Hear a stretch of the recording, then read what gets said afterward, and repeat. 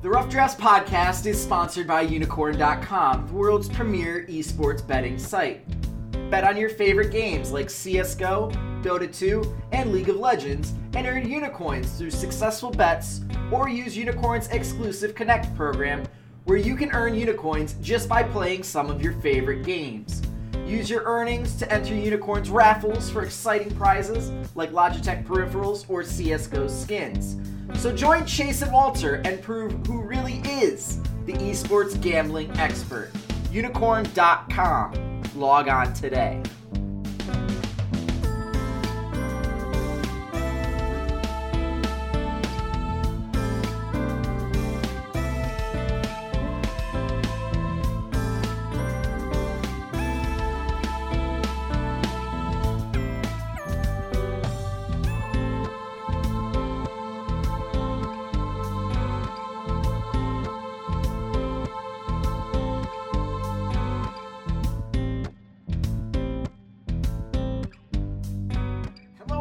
My name is Walter Ceades Fedchuk, welcoming you back to Day 6 of our 2017 European Summer Split team-by-team preview show.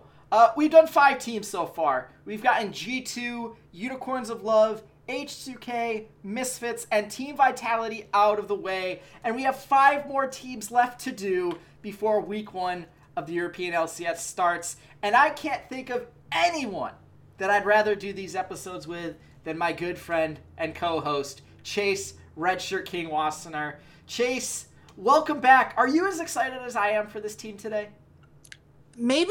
I don't know. I get a very weird feeling when I talk about Splyce, because on the one hand, I thought they made the right move by not making any moves. I think that when we talked to Marty, the owner, he made a very good big point about trusting the players to grow, that we shouldn't believe that talent is a stagnant thing and that players can't improve, and that, especially with the meta working against them in several ways last split, it makes sense that they wouldn't want to make too many crazy decisions, especially because one of the biggest decisions they made was to get a new coach.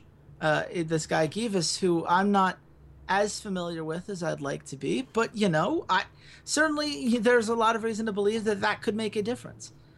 There's also reason to believe that it won't make a difference, and that now we've seen this team for 3 splits, and they seem to have a significant issue with some of their shot calling decisions. That loss to Misfits, I will not let it go. It's a problem to me, because it's not just about Yamato Cannon. You fix that side of it, that's great, but the actual execution is something that I think is still a concern for them. And that series was the most blatant example of it. But, if you look at Splyce during the regular season last split, they didn't beat very many relevant teams. This is not a team where it was like going up and down and they blew some games against bad teams and then beat all the good teams. No, they were a good bad team. They beat up the bad teams. They lost to everyone who was someone that you would think of as a top-tier team. So they've got to go out of their way to prove us wrong on that, and I'm kind of interested to see how it goes. Yeah, that's totally fair. They were significantly better than the worst teams in the league. We'll say they were the solid 5th team across the board for the majority of the split, and that's where they ended up. Absolutely. Like we said, no changes made to the starting roster. It's still Wunder in the top lane, Trashy in the jungle, Senkux in the mid, and Kabi and Mickey X in the bot lane. They still have the same subs. The changes have happened, in fact, behind the scenes, replacing Yamato Cannon with Givas, who is formerly coached for SK Gaming, Natus Vincer, and Supermassive before he went and joined the Brazilian team Red Canids as their head coach, which won the CBLOL Spring Split and qualified for MSI. So he was the head coach there. And they're also welcoming Guy Sake, who was a in-house analyst for Fnatic under Daylor. And normally I would say, learned under Daylor, like that's a pretty good thing. But Chase, we've noticed that guys that have learned under Daylor haven't been the most successful outside of that kind of Fnatic system. So what are your thoughts on sort of these signings? Is this a move in the right direction? Well, as far as Guy Sake goes, I'm going to give him a little bit of benefit of the doubt, if only because I don't think that Nico the Pico it should be the example of everything that has to do with Daylor. I think that Daylor has worked with multiple different people over the years, some of whom have gone on to be pretty valuable analysts at other places. So it's not necessarily something where you say like, oh, this one analyst was super bad as a head coach, so every person that has ever had to follow him is going to have problems. And this is as an analyst. It's not the same as a head coach. Now, do I believe that this head coach is going to be a big difference maker? Well, if you look purely at just what happened with the teams that he coached, you kind of have mixed results, right? He coached Supermassive, and Supermassive's a well-known Turkish org, and one that, people who watched this season would think of as like, oh yeah, they're the ones that are mostly at these international competitions. But they did not qualify for the World's qualifiers last year when he was the coach. They came up short to another team within the region. So there are certainly reasons to believe like, yeah, that was, that's kind of underwhelming for a team with the same pedigree that Supermassive has. And then you see the Red Canids, and they won the Brazilian League, and you would expect playing an MSI, home crowd, a lot of passionate people behind them. Brazil, a region that we usually think of as this top tier region. And Red Canids looked okay. They looked good for what they were, but they certainly weren't a team that we would have thought of as, someone like a Kaboom has been in the past, or even like a Pain Gaming at last year's Worlds, where they could take games off of teams in an international stage that came from power regions. I didn't see Red Canids as being that quality of team. Now, is that on the coach? I don't necessarily think so. I think that you could argue, especially with Red Canids, that he got the most out of a roster that in Brazil was not expected to be very good. So I'm going to give him the benefit of the doubt and say that there's potential there. But to say he's a sure thing would be going way too far in the opposite direction. I think it is reasonable to look at him and say, I think he can be successful, but I also think that there are things that could hold him back depending on how a lot of this stuff shakes up. So I'm interested. I'm interested to see how it works out. I certainly have a little bit more hope for them this split than I would have had they run Yamato Cannon back. It felt like those two you guys were ready to part ways. I think it's going to be best for both teams in the long run. But I don't think that saying like, oh, Givas is here and now this fixes the problem of Senkux looking really out of place, and it solves the problem of, Kabi, kind of being forced to be a carry in a meta in which there weren't a lot of great carry champions in the bot lane. And it doesn't fix the fact that Wonder seemingly took a step back last split. These are all concerns that they're going to have to answer on the Rift as well as off the Rift. And that's where I have my question marks. Well, you bring up a lot of question marks, and we can get to them in a moment. But what was a bright spot for Splyce last split? Like, what was something that they can look to and say, yeah, that was really good, let's build upon that? Since you do seem to have a ton of question marks for a team that did, make it to the playoffs, and, sure, they had a mental kind of collapse in that playoff series, but they still were, one of the top 5 teams in Europe. Sure. I mean, look, let's give it this way. They have great synergy with each other. This is clearly a team that has played together as a full roster for for 2 whole splits now, and they're going to do it for a third split. We have shown in the past that teammates who have played together, who understand each other's strengths and weaknesses, tend to perform better on the big stage. There's a comfort level there. There's something where, if Trashy or somebody makes a call, well, what Trashy's calls look like, and you have that experience of like, yes, I should follow up on that because I trust that in his judgment, and therefore there's not as much of a disagreement. There's no lag, for lack of a better phrase, when it comes to the decision-making process. No brain lag, if you will. So, I mean, I don't mean to dismiss all of their accomplishments by any means. You look at Kabi and what he did last split, 4.8 KDA, 65.1% kill participation, won his lane on average by 4.7 CS at 10 minutes. And it's not like Trashy was this super aggressive jungler who was making that happen for him. Guy's a great laner. Mickey, I thought, was a great playmaker. I had him on my all-pro votes. He was the one Splyce player that I really put forward as a guy who deserved that award. And I still stand by that. I thought Mickey had a great split. I think that he does very well, especially on things like Karma that have shields, but also a bit of playmaking potential. He's got a little bit of a hybrid focus for him. He can do a little bit of everything, and he does it all pretty well. And so I think that they have a clear point of strength, and the meta is now working towards that point of strength. I think that will help them. I think their team's works out for them. But that doesn't change the fact that the top half of the map really fell flat when they had to play that higher quality of opponent. And this is the thing. Yes, they were the 5th best team last split. What does that do for you? That doesn't get you to Worlds. You know, if we're going to hold them to that standard, if they went to Worlds in 2016, how do they get back to that point? Well, the synergy wasn't enough to do it last split. So it's got to be something new. It's got to be, what is Givas adding? It's got to be, can Wunder go back to being that top 2 top laner in the region? And what can they get out of Trashy and Senkux?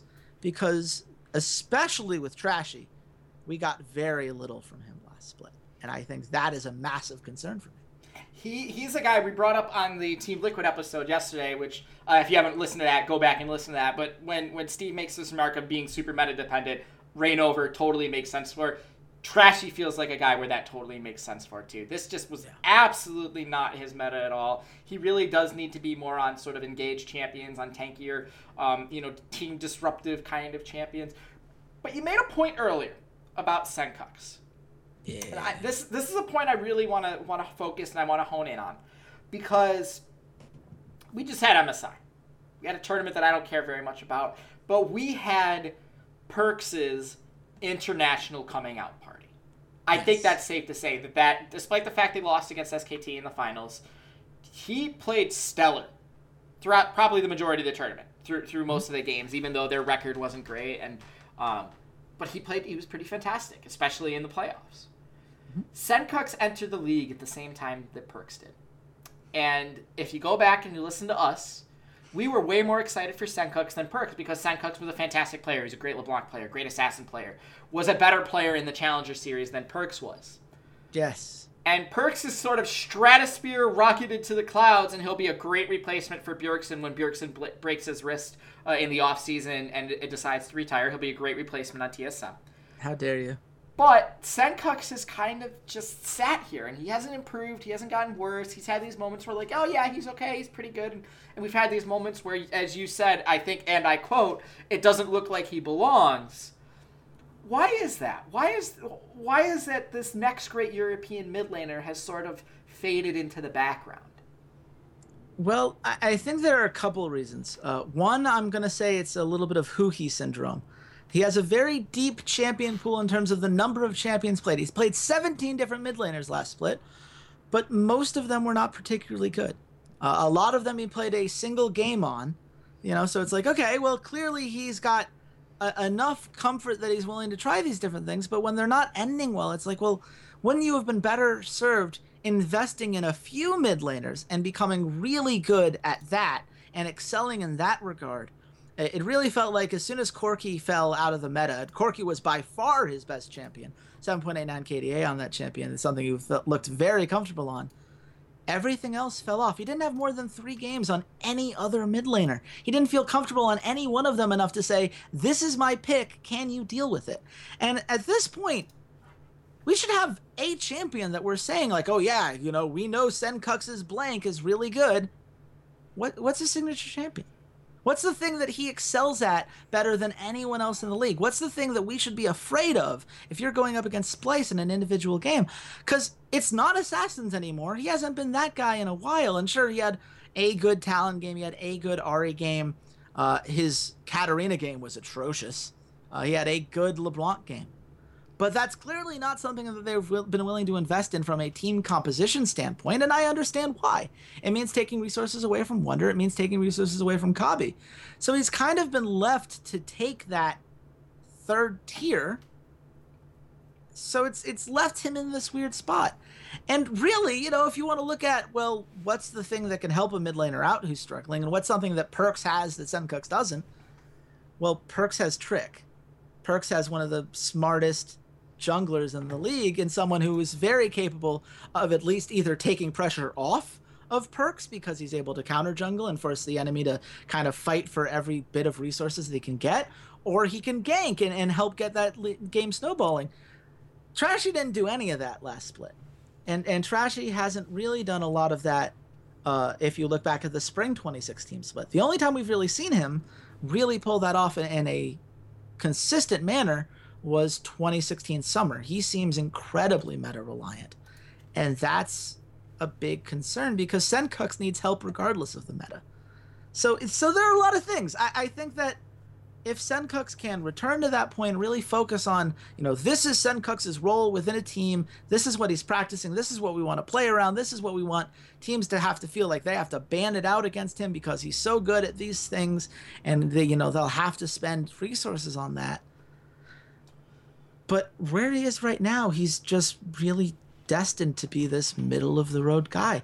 He's not bad enough that I'm like, oh yeah, you have to replace him. I don't feel the same way about him that I do about, say, Nuke Duck, who I think this is a do or die split for him, which I've been saying for a couple splits now, and I don't know why Vitality don't listen. I guess that's why they're running their org and I'm here on a show. But, it seems like with Senkux, there's just a step that he needs to take, and they haven't given him the resources to do it. In his 114 games as a mid laner for Splyce, so since he entered the LCS, he has played 33 champions. There you go. 33 different champions. He's played one of them more than 10 times, and that is Malzahar. And he's played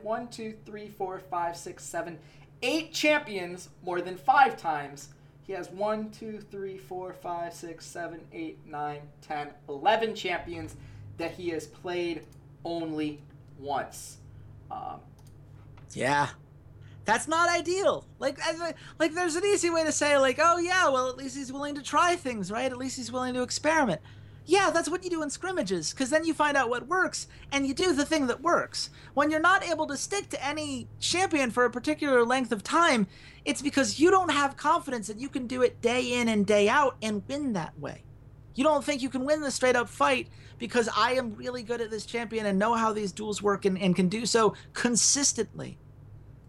And to be fair, maybe some of this is on coaching, right? Maybe this is something that Vedius can come in and say, look, this is what you're going to do now. This is, where this team is going to go. These are the champions I want you to focus on. Get really good at that. This is our identity now. Go forth. But if Givus doesn't do that and leaves Senkux kind of stuck in that no man's land, well, I think Splyce gets stuck in no man's land. So before we get to the predictions, because I brought up Perkz, in the same time frame, so since entering the European LCS, Perkz has played 164 games because he's had more international experiences. 26 champions played. He has 5 champions that he's played more than 10 times. He has 3 champions that he's only played once. Yeah. I mean, it's just a more succinct champion pool. It's just something where, it's something that he was much more willing to adapt to the meta. He's done a better job adapting to the meta, but he's also been much more focused in his efforts. And I think you can tell. I think it has become clear at this point. And, honestly, it just makes me feel bad for Senkux. I felt like he had a lot of potential when he entered the split, and he's just been torn in so many different directions because he's had to be so many different things that he hasn't been allowed to be any one thing enough to really grow into the player I thought he could be. But whether that's on him or against the coaching staff or just what Splyce has decided is the best path for him, I don't know. But I think they should really reconsider their decisions with him moving forward. Okay. That'd be a good play. Well, we still have to play a full split before they'll probably make any actual changes. So Chase, at the end of the day, put your money where your mouth is. Where does this team end up? They're in the playoffs again. Okay. And it's going to be a team that just barely squeaks in and is out in the first round. That's where I see this right now. I still, obviously, I need to see the groups because that's going to give me a lot in terms of how they compete against some of these Nope, you're not allowed to see the groups. Nope, you got to make a prediction right here, right now. Where do they end up? Lock it in stone. I mean, we do a whole nother video of this, actually. But, yeah, no, I mean, for right now, I'm saying they're the 6th best team. I think that's who they are. I think they're too good on the team fighting things, the decision-making, the in-game shot calling. I think their bot lane is really strong. I just don't think that they have enough from that top half of the map right now. In the current state of the top lane, in the current state of the jungle, I'm just not seeing it. And it's going to be something where, if Trashy takes a leap forward, if Senkux gets more of a focus, if this coaching staff emphasizes those aspects well, then they could exceed my expectations, and I would love for them to do so. but it requires elements to come forth that we have not seen Splyce do yet 3 splits into their LCS careers. So I really hope Elements doesn't come forth. We don't need that organization in the LCS again. I agree. I think they're in like that 5-6 range. Unless I think Trashy or Sencooks really have to step up. I think Wunder. I'm not as down on Wunder as you are. I get it. I just think that's kind of his style. The bot lane's fine. I think this split really comes down to Sencooks and Trashy. And if they can't improve, then I think Marty, you might have to take a pretty hard look at your mid lane. But we will see. That is why we play the games. That is why we play 9 or 10 weeks. I don't know, Europe. Are you going to play 10 weeks again? Are you going to play 10 weeks? It's 10. That's why we play 10 weeks of games. So yeah, you know, at least Europe did one thing correctly by actually having the contract database updated in a timely manner. And if you want to hear me rant more about that, you can find me at C80s_LOL. Chase, where can the good folks at home find you?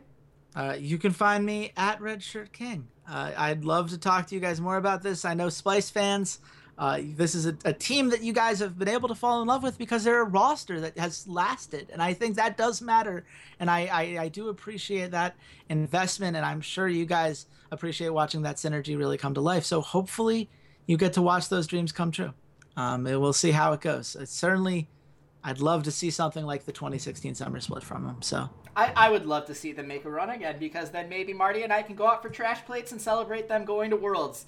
That being said, Chase, tomorrow, on day 7 of our team-by-team preview, your dreams didn't die this past split with the team that we're going to talk about.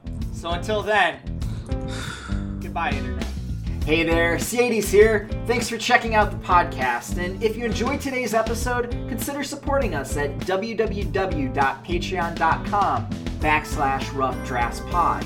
For just $1 a month, you can join your fellow listeners in our patron-only Discord channel and help keep the content coming, or join our VIP club, where $1 a show or $8 a month gets you first priority on all patron content, like our patron-only Q&As.